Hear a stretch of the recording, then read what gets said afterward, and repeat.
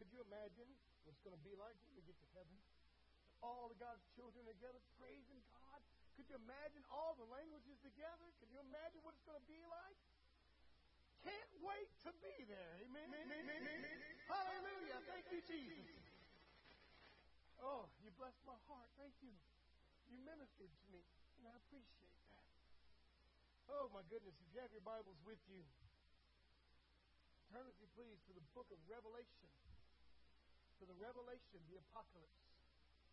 Oh, that's right. Before we get started, I'll tell you what, I get moving when it comes to preaching. I do have a short video I'd like for you to see. It's about a minute and a half. Enjoy it, please.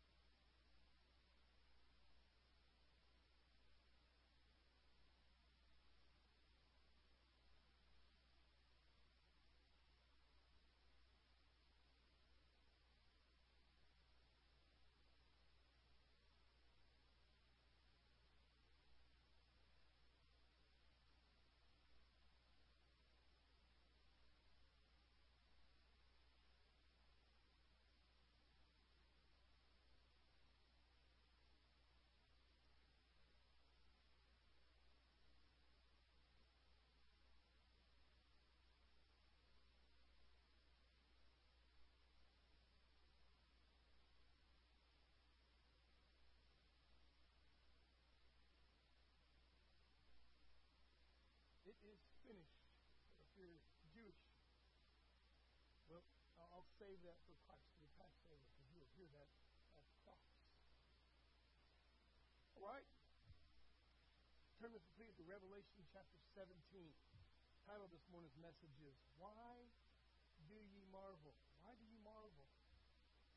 You know, there are lots of things to marvel at nowadays. I get marveled at a lot of things. You ever been to Walmart lately? I marvel at how people dress. Amen. You know what was marvelous last week was ice in Texas. Amen. I'll tell you it was marvelous. And dreadful too, but marvelous. And the way people drive when it's ice is marvelous. Some people think they can do anything because they have big trucks or a little sports car. Just, I can do 80 on ice, but hey, I marveled at those things. So look with me, please, in Revelation chapter 17, the Apocalypse. Let's read verses 1 through 7. The Bible says, Then one of the 7 angels who had the 7 bowls came and talked with me, saying to me, Come, I will show you the judgment of the great harlot who sits on many waters, with whom the kings of the earth committed fornication, and the inhabitants of the earth were made drunk with the wine of her fornication. So he carried me away in the spirit into the wilderness, and I saw a woman sitting on a scarlet beast, which was full of names of blasphemy, having 7 heads and 10 horns. The woman was arrayed in purple and scarlet, and adorned with gold and precious stones and pearls, having in her hand a golden cup full of abominations and the filthiness of her fornication. And on her forehead a name was written, Mystery, Babylon the Great, the mother of harlots and of the abominations of the earth. I saw the woman drunk with the blood of the saints and with the blood of the martyrs of Jesus. And when I saw her, I marveled with great amazement. But the angel said to me, Why did you marvel? I will tell you the mystery of the woman and of the beast that carries her, which has the 7 heads and the 10 horns. Let us go to the Lord in prayer. Father God, we come to you now in Jesus' name. We just pray that you'd have your way with us this morning. I pray, Lord, your word would speak to us, Lord. Search us and try us. I pray, Lord, that it would cut down into us. And if there be anybody, Lord, that needs to come to know you as personal Lord and Savior, anybody, Father, needs to get there and walk right with you today, would you let today be that day? Would you let now be that time? I pray, Father, you take charge, teach us, edify us, equip us, encourage us, Father God. And most of all, Father, we ask you to be right here with us. In Jesus' name we pray. Amen. Why do you marvel? Why? I don't know about you, but if I had been there with John, I think I would have marveled at that sight. That sounds like a marvelous sight. Scary, but marvelous. Terrifying, but marvelous. In fact, if you have an older version of the Bible, when John says, I saw her and I marveled, your Bible might say, I wondered. I wondered, if you have a more literal translation. I wondered. And the angel's going to correct him and say, no, you marveled at her. Why did you marvel? And that's the question that we have this morning for all of us. Why do you marvel? Now, you get to interpret the revelation this morning. I'm not going to do it for you. So a lot of people want me to. Let me tell you, there's no quicker way to get somebody angry at you than to give someone your interpretation of the revelation. Go like this. People will get mad at you for no reason, but it's true. And they'll corner you and tell you, this is why you're wrong, this is why I think you're wrong, as though they're the one that's right. I love it. Must be a Baptist church. So you'll get to interpret the revelation this morning. You'll get to figure out what the beast is. You'll get to figure out what the mother of harlots are. You'll get to figure out what the mystery is. And let me just tell you, stick with what the Bible says. Don't go with what somebody else says. Because the Bible actually tells you what it is if you'll read it. If you'll read it. So you get to interpret the revelation this morning, but I get to use the analogy of why did you marvel? Why did you marvel? Now let's take a look at some marvels of the world. In fact, you've probably heard of the 7 wonders of the world, have you not? We know them. We can list them. The Great Pyramid at Giza. That is a marvelous sight. It's been one of my dreams to go see one of these days. I want to go to Egypt and see those pyramids. I want to see the Sphinx, y'all. I want to go see the museum in Cairo. I want to see it. That is something that's marvelous to me. So we cannot see the hanging gardens of Babylon anymore. We know from history they were marvelous. What about the great Colossus at Rhodes? What about the great temple of Artemis, the lighthouse at Alexandria, or the statue of Zeus at Olympia, or the mausoleum at Halicarnassus? Those were all 7 wonders of the world. Think thought about some modern day wonders? Here's some modern day wonders for you. The Titanic was a wonder, was it not? Titanic, the Berlin Wall. I grew up around the Berlin Wall, saw it, got to touch it, got to feel it, saw enemy troops on top of it. And it was a wonder to us. The Twin Towers before September 11th were a marvel to the world. What about the internet? Isn't that marvelous? It is. Because of the internet, we no longer use encyclopedias. Did you know that? Wikipedia has replaced it marvelously. We don't read anymore. Our internet does it for us. What about automobiles? They're a modern day marvel, are they not? And they get better and better. You don't even have to park them anymore. They'll park themselves. What about modern music? I get marveled at those all the time. I don't know what they're saying. And of course, today's fashion is marvelous. It's funny to me how men wear dresses now. It's marvelous. Now, here's some things that made people marvel in the Bible. Number 1, I want you to understand that biblically we shouldn't marvel at anything other than Jesus. That is why the angel looks at John. John, who wrote something so elegant as in the beginning was the Word, and the Word was with God, and the Word was God. The one who laid his very head on the breast of Jesus at the Last Supper to hear the heartbeat of God. He marveled at this beast, and the angel looks at John marvelously and says, why are you marveling? You have been that close to the Savior of the world, and you're marveling at something that is insignificant. We need to understand that biblically we shouldn't marvel at anything other than Jesus. So let's take a look at some things that made people marvel in the Bible. Are you ready? Buckle your seatbelts because we're going to move along a little fast here. Genesis 11 and verses 1 through 4. So if you turn with me there, we'll read those together. The Bible says in verse 1, now the whole earth had one language and one speech. And it came to pass as they journeyed from the east that they found a plain in the land of Shinar, and they dwelt there. Then they said to one another, come, Let us make bricks and bake them thoroughly. They had brick for stone, and they had asphalt for mortar. And they said, come, let us build ourselves a city and a tower whose top is in the heavens. Let us make a name for ourselves, lest we be scattered abroad over the face of the whole earth. Of course, this is the Tower of Babel. It was something that made people wonder. Could you imagine what it would have been like to be walking through Genesis earth at that time and to come across the making of the Tower of Babel? Now, there's a lot going on there. Let's just be honest with you. We cannot build a tower that will reach all the way up into heaven. Amen? We can try. It's just not going to happen. We can try. Eventually, we're going to run out of oxygen. You can get on top of Mount Everest and have to bring oxygen with you. And that's not up in heaven. But there was something marvelous about the Tower of Babel. What was it? What was it?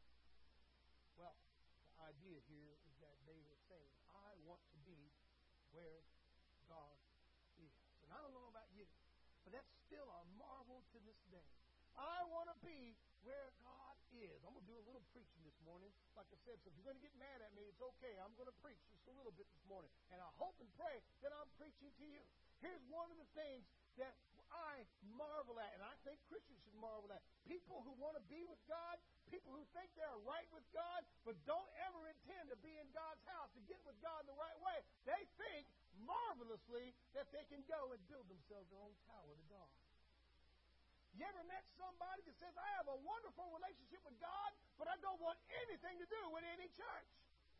Go like this. That's a marvel, isn't it? Why is that marvelous? Because they're building their own Tower of Babel. And what they're saying is I want to be where God is. I just don't want anybody else that's not like me around.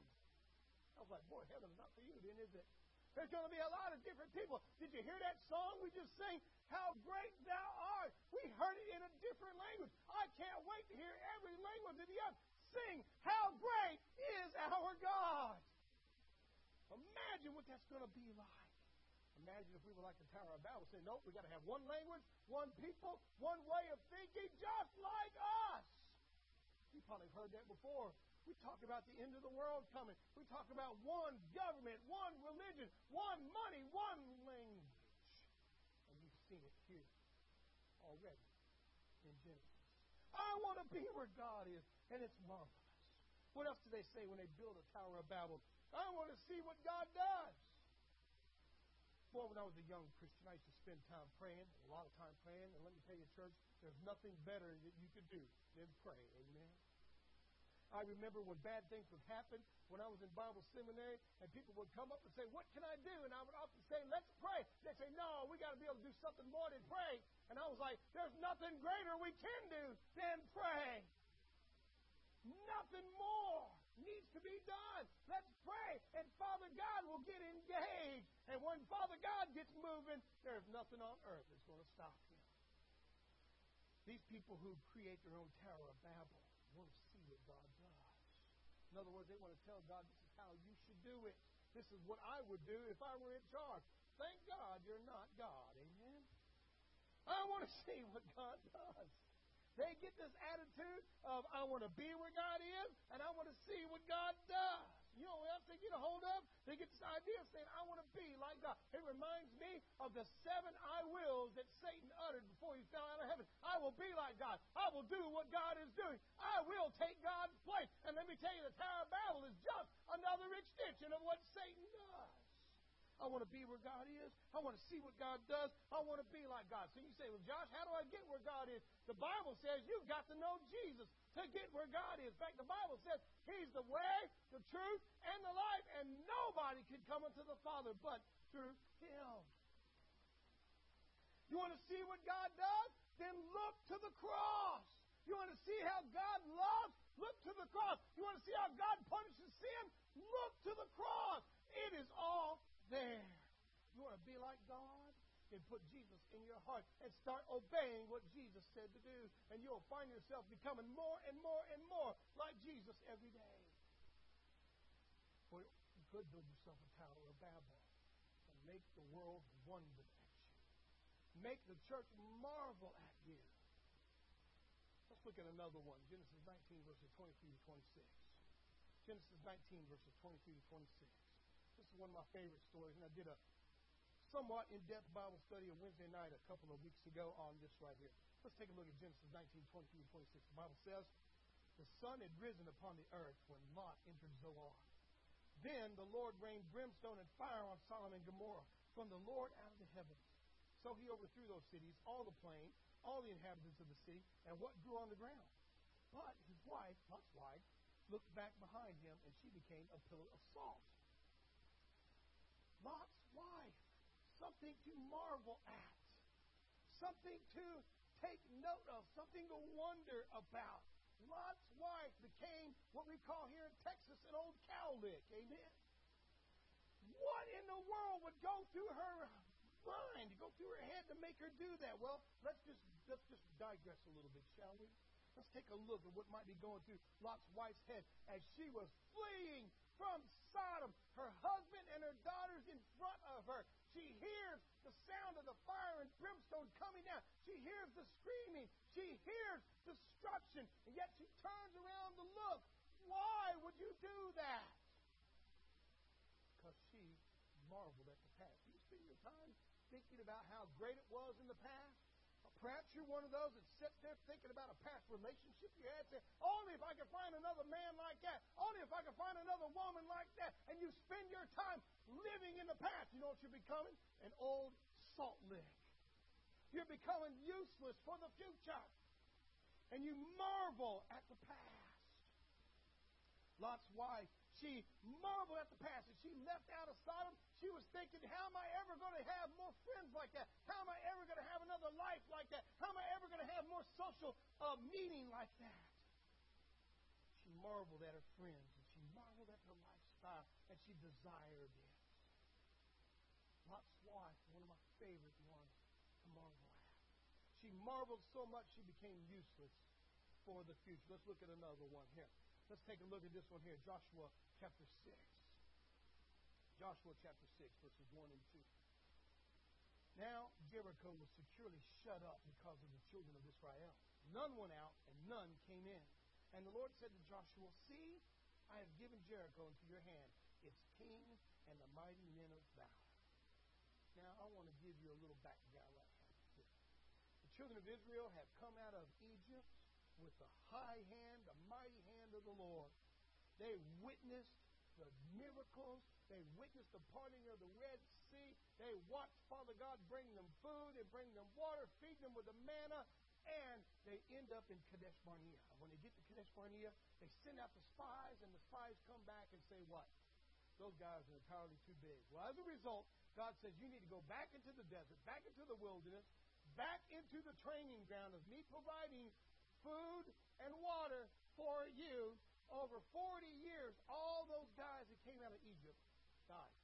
In fact, there was only 3 of them left alive. Moses, Joshua, and Caleb. Of course, we know now as they enter the promised land that Moses is dead.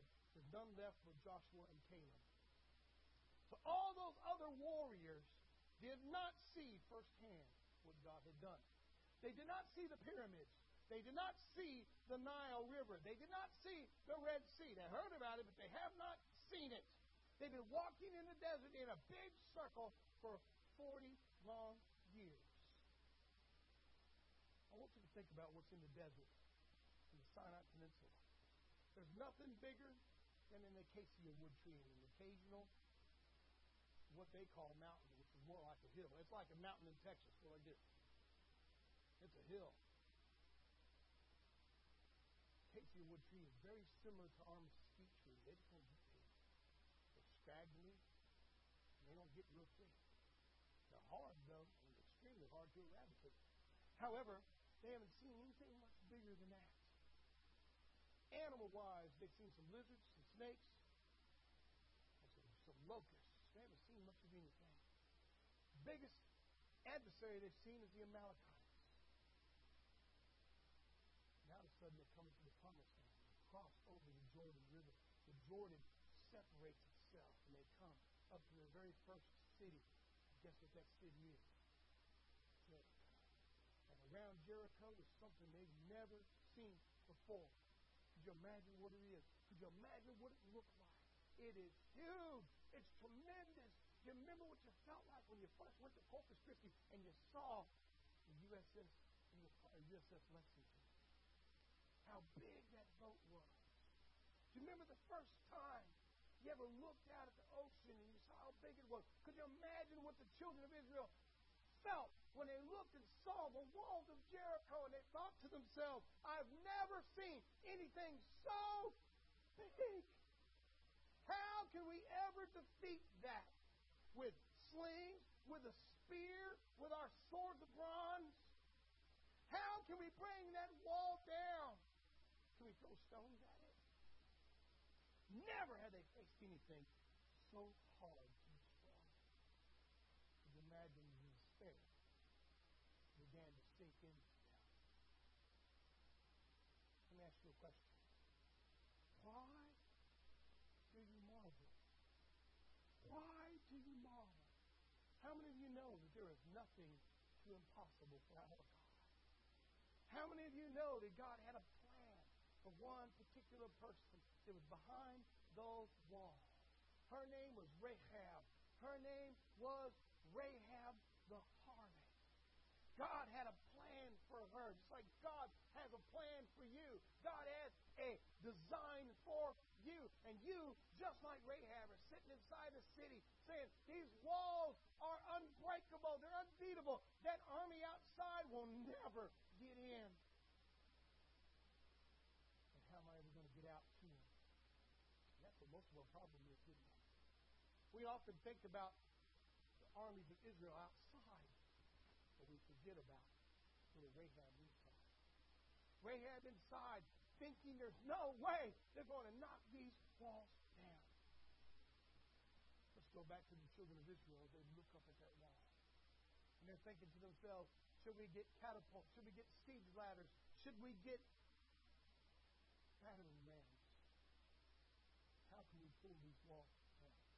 And God speaks and says, just walk around. All you have to do is walk around. Inside, however, is Rahab saying, I see them every day walk around. And that's all they do. And they go back to the camp. Could you imagine how she feels? Because she is now stuck inside, just like you might be, stuck inside the walls around your heart, saying, no one can break through. I'll never let anybody in. And now I'm so stuck inside, I can't get out myself. Why do you marvel? Listen to what the Lord says in verse 2 of Joshua 6. The Lord said to Joshua, see, I've given Jericho to your hand, its king and the mighty men of the valley. How many of you know that very seldom does God begin a sentence with the word see? How many of you know that faith never comes by what you see? It comes by what you hear. Very seldom does God say, watch this. And that's what God is saying right there. Watch this. I want to show you something that you remember forever and ever and ever and ever. And I want you to know that God has a message for you this morning. God has a plan for you that you can remember forever and ever and ever. I know that you're a Rahab inside the walls of Jericho in your heart. But I need you to understand that God has the armies of Israel walking around right now. And something miraculous is about to happen. Something miraculous is about to happen. If you're Israel and you're walking around those walls right now thinking, how is God going to do this? I want you to know that God is saying, just watch and see. You already know what's going to happen, don't you? You read the story, you cheaters. You already know the story. Come the seventh day, they walk around the wall 7 times, they blow the shofars, and the walls come tumbling down. It didn't take any rocks, ladders, grappling hooks, battering rams, catapults. It didn't take a single weapon. It took the word of the Lord. And if you'll let God speak into your heart this morning, those walls will come tumbling down. And Rahab can come out and be a part of the Israelite family. Somebody say amen this morning. Why are you marveling? There's nothing too big for our God. Nothing too big, nothing too dirty, nothing too unclean. He can change Rahab, and he can change you. As the children of Israel sat there despairing, how are we going to defeat this unbeatable foe. God says, watch this. Watch this. Not only do you get to hear the word of the Lord, you get to see it in action. You get to see it in action. Let's take a look at another one. Let's look at Daniel chapter 4. The walls of Jericho moved on to now a story in Daniel. I love the prophet Daniel. He's one of my favorite guys. He talks about the end of time. He talks about what's going on in his life. He talks about living life till its fullest. He talks about putting faith in his blue jeans, if you will. He didn't just have faith on Sunday mornings. He took his faith and worked with him every day. Let's take a look at Daniel chapter 4. Let's look at verse 29. The Bible says, at the end of the 12 months, he was walking about the royal palace of Babylon. This is Nebuchadnezzar. The king spoke, saying, is not this great Babylon that I have built? Understand what it says there, that I have built for a royal dwelling by my mighty power and for the honor of my majesty. While the word was still in the king's mouth, a voice fell from heaven, King Nebuchadnezzar, to you it is spoken, the kingdom has departed from you, and they shall drive you from men, and your dwelling shall be with the beasts of the field. They shall make you eat grass like oxen, and 7 times shall pass over you, until you know that the Most High rules in the kingdom of men, and gives it to whomever he chooses. Look at verse 33. That very hour the word was fulfilled concerning Nebuchadnezzar. He was driven from men and ate grass like oxen. His body was wet with the dew of heaven till his hair had grown like eagle's feathers and his nails like bird's claws. Now, how many of you know that even today having hair like feathers and claws like an eagle's talons is not really cool? Amen? Nebuchadnezzar became wild-like till his hair got thick and matted and became feather-like, and his fingernails grew out to be like claws. He had the mind of an animal, and he was outside eating grass. Could you imagine what that would have been like? There he was, the king, walking on his walls, looking out at what he had done in Babylon, looking out at the things he thought he'd accomplished, saying, look what I've done. Look at my majesty. Look how great I am. And God spoke judgment right now. He said, let's find out how great you are. You're going to act like a cow for a little while. You're going to act like an ox for a little while. Could you imagine what that was like? Could you imagine some news announcer today from Fox News, maybe Tucker Carlson, would show up and say, so Nebuchadnezzar, what are you going to do in your next term? And Nebuchadnezzar would look at him and go, move.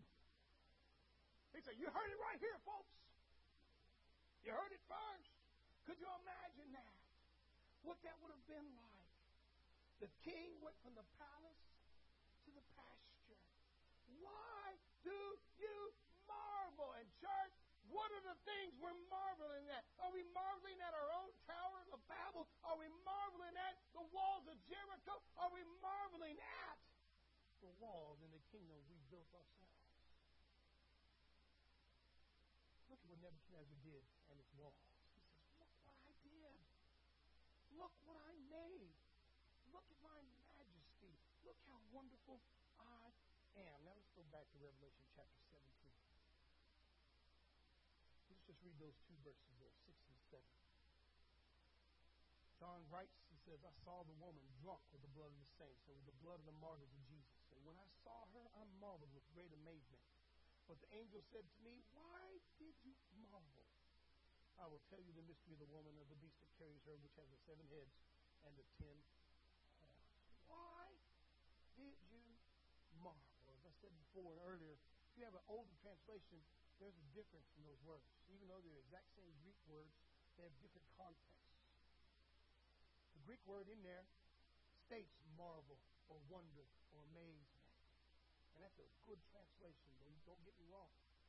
But in a contextual way, John is going to wonder at that particular beast coming up. He's going to wonder at the woman coming up.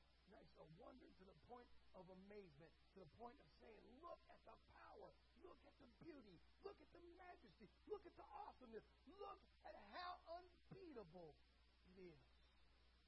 And we can see from the stories we have in the Bible, there's nothing too impossible for God. Amen?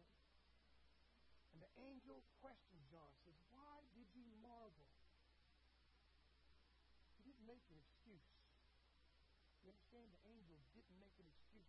He didn't let John say, well, I just wondered at it. I just thought about it for a little while.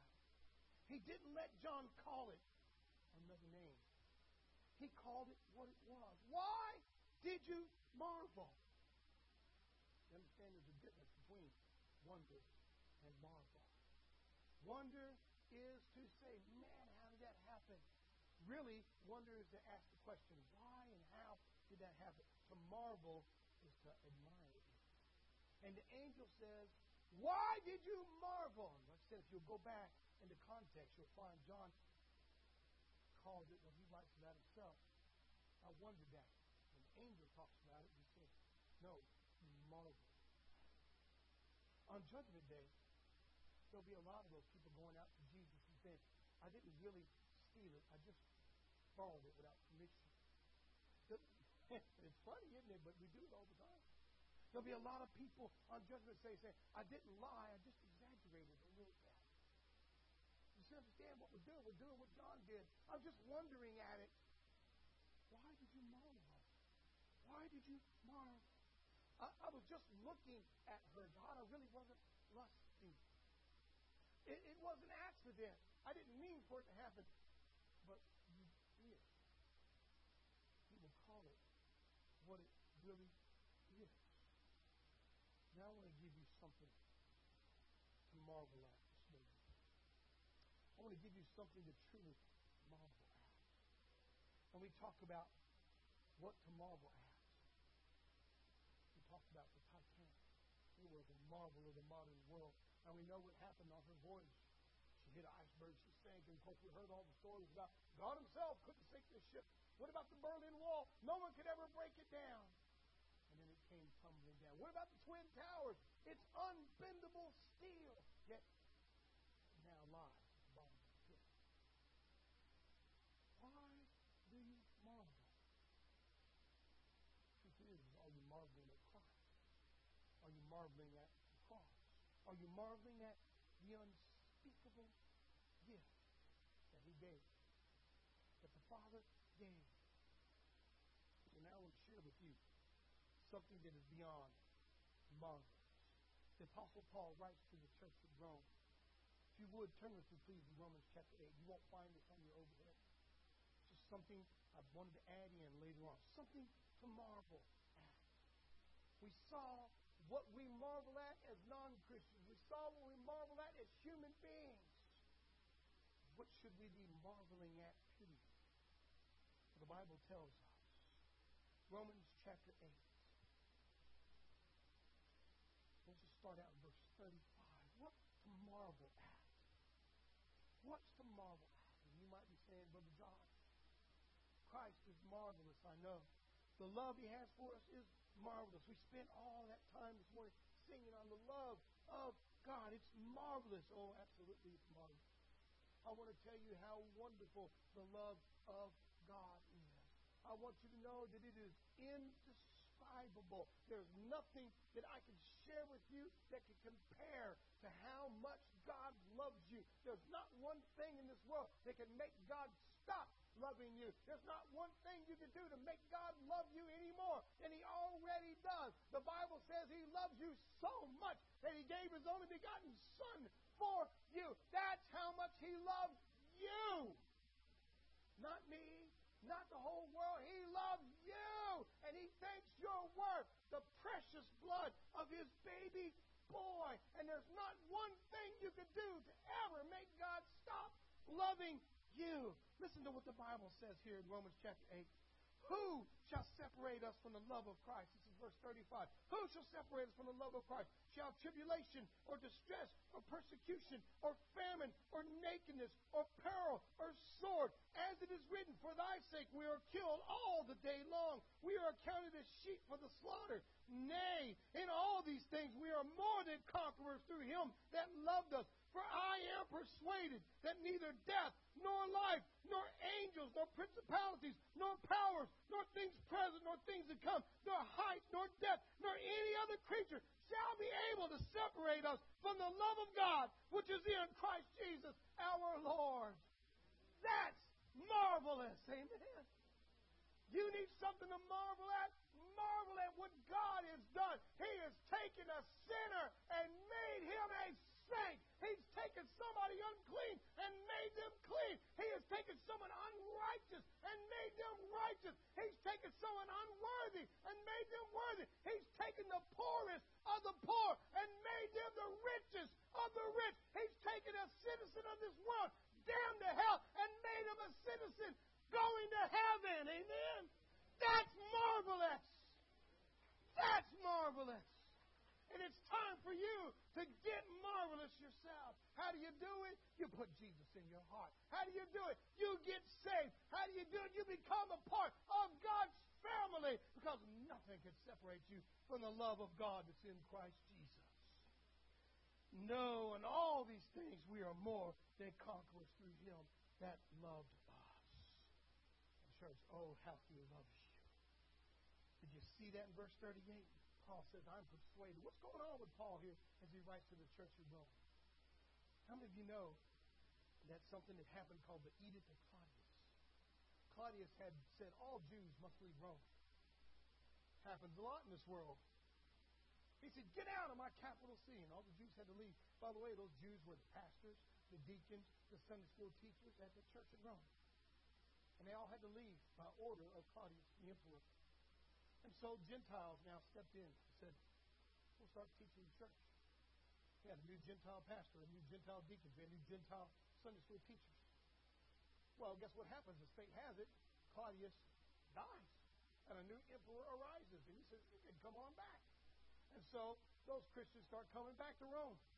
And they get right back to the church and said, hey, I'm your old pastor after 17 years. I want my pulpit back. And the new pastor says, uh-oh. That's what happened in there. Sunday school teacher comes back and says, I want my class back.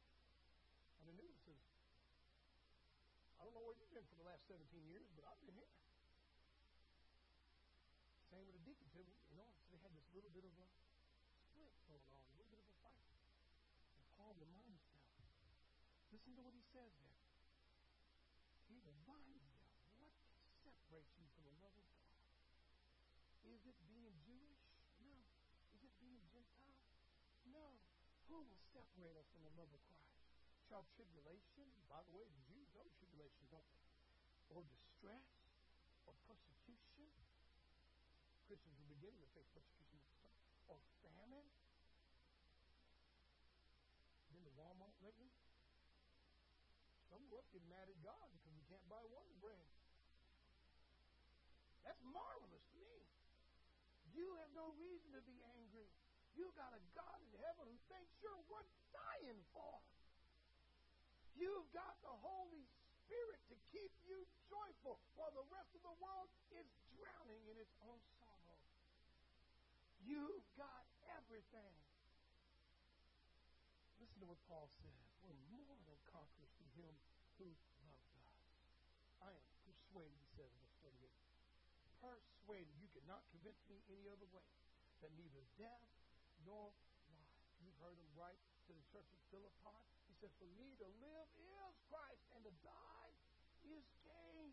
You've heard him say, die to yourself, to let Christ live through you. Crucify yourself, that Jesus might live and reign in you. You've heard him say it over and over again. Here he says it right here. Neither death. If I die in the arena fighting lions, if I die crucified upside down, if they burn me at the stake, it does not matter. If they arrest me for preaching the gospel, if they do anything against me, it does not matter. My Father in heaven will love me forever because of the precious blood of his Son.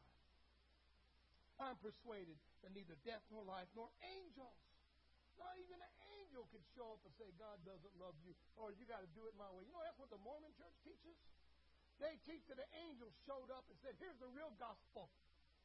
What a bunch of morons. You know what's funny? You know what they say the name of the angel is? Moroni. Do you know what that means? My moron.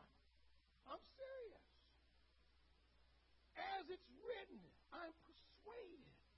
Not even an angel, not principalities, those are in charge, the people large in the charge, nor powers, no kings, emperors, nothing, not things present, nor things to come, not even something that's coming up in the future. Now go back to our sermon and think about how we went chronologically from the Tower of Babel to Lot's wife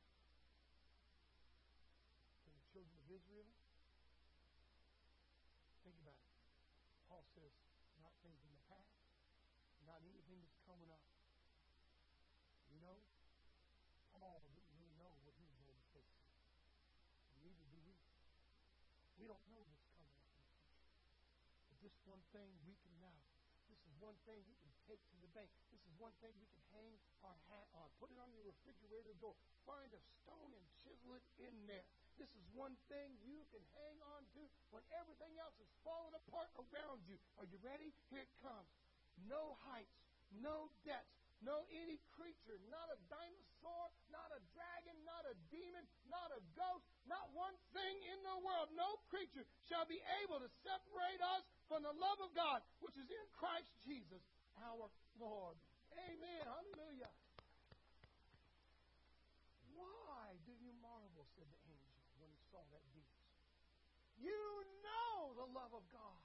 You know him. Why do you marvel when drugs come to you? Why do you marvel when alcohol comes? Why do you marvel when pornography comes? You should be marveling at the cross. Amen. That's the only thing marvelous in this world. Nothing else matters. And Paul says that. And all these things, we're more than conquerors. Nothing else matters. Keep focused on the cross. Perhaps this morning you say, Brother John, you've been reading my mail. You've been listening in to my telephone calls. Brother, I need Jesus. Would you willing to come down the aisle with me? Perhaps say, Pastor, teacher, I have built my own Tower of Babel, and I thought I had a relationship with God that I was building myself. You can't do that. You got to come to God through Jesus Christ. It's time for you to put Jesus in your heart. It's time for you to become a Christian. It's time for you to get saved. Perhaps say, Pastor, I have been saved. But that's as far as I wanted to go. I'm afraid of obeying. Can you come down the aisle and say what Paul said? I am persuaded that no matter what comes, nothing will separate me from the love of God that's in Christ Jesus. My Lord, I will obey. Whatever it may be, if you're willing to come down the aisle, let's have a word of prayer. Father, we come to you now in Jesus' name. We want to thank you, Lord God, for your word. And I pray, Lord, your word would speak to us right now. Take charge of this time. There could be anyone who needs to come to know you, anyone who needs to get their heart right with you, anyone, Father God, who needs to surrender to you. Would you let now be that time? Would today be that day? We give you the praise, honor, and glory, even now, in Jesus' holy name. Amen. Would you come as we sing without him? Would you come?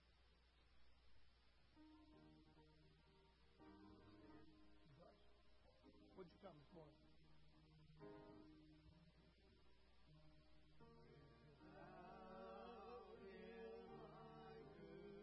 Would you come?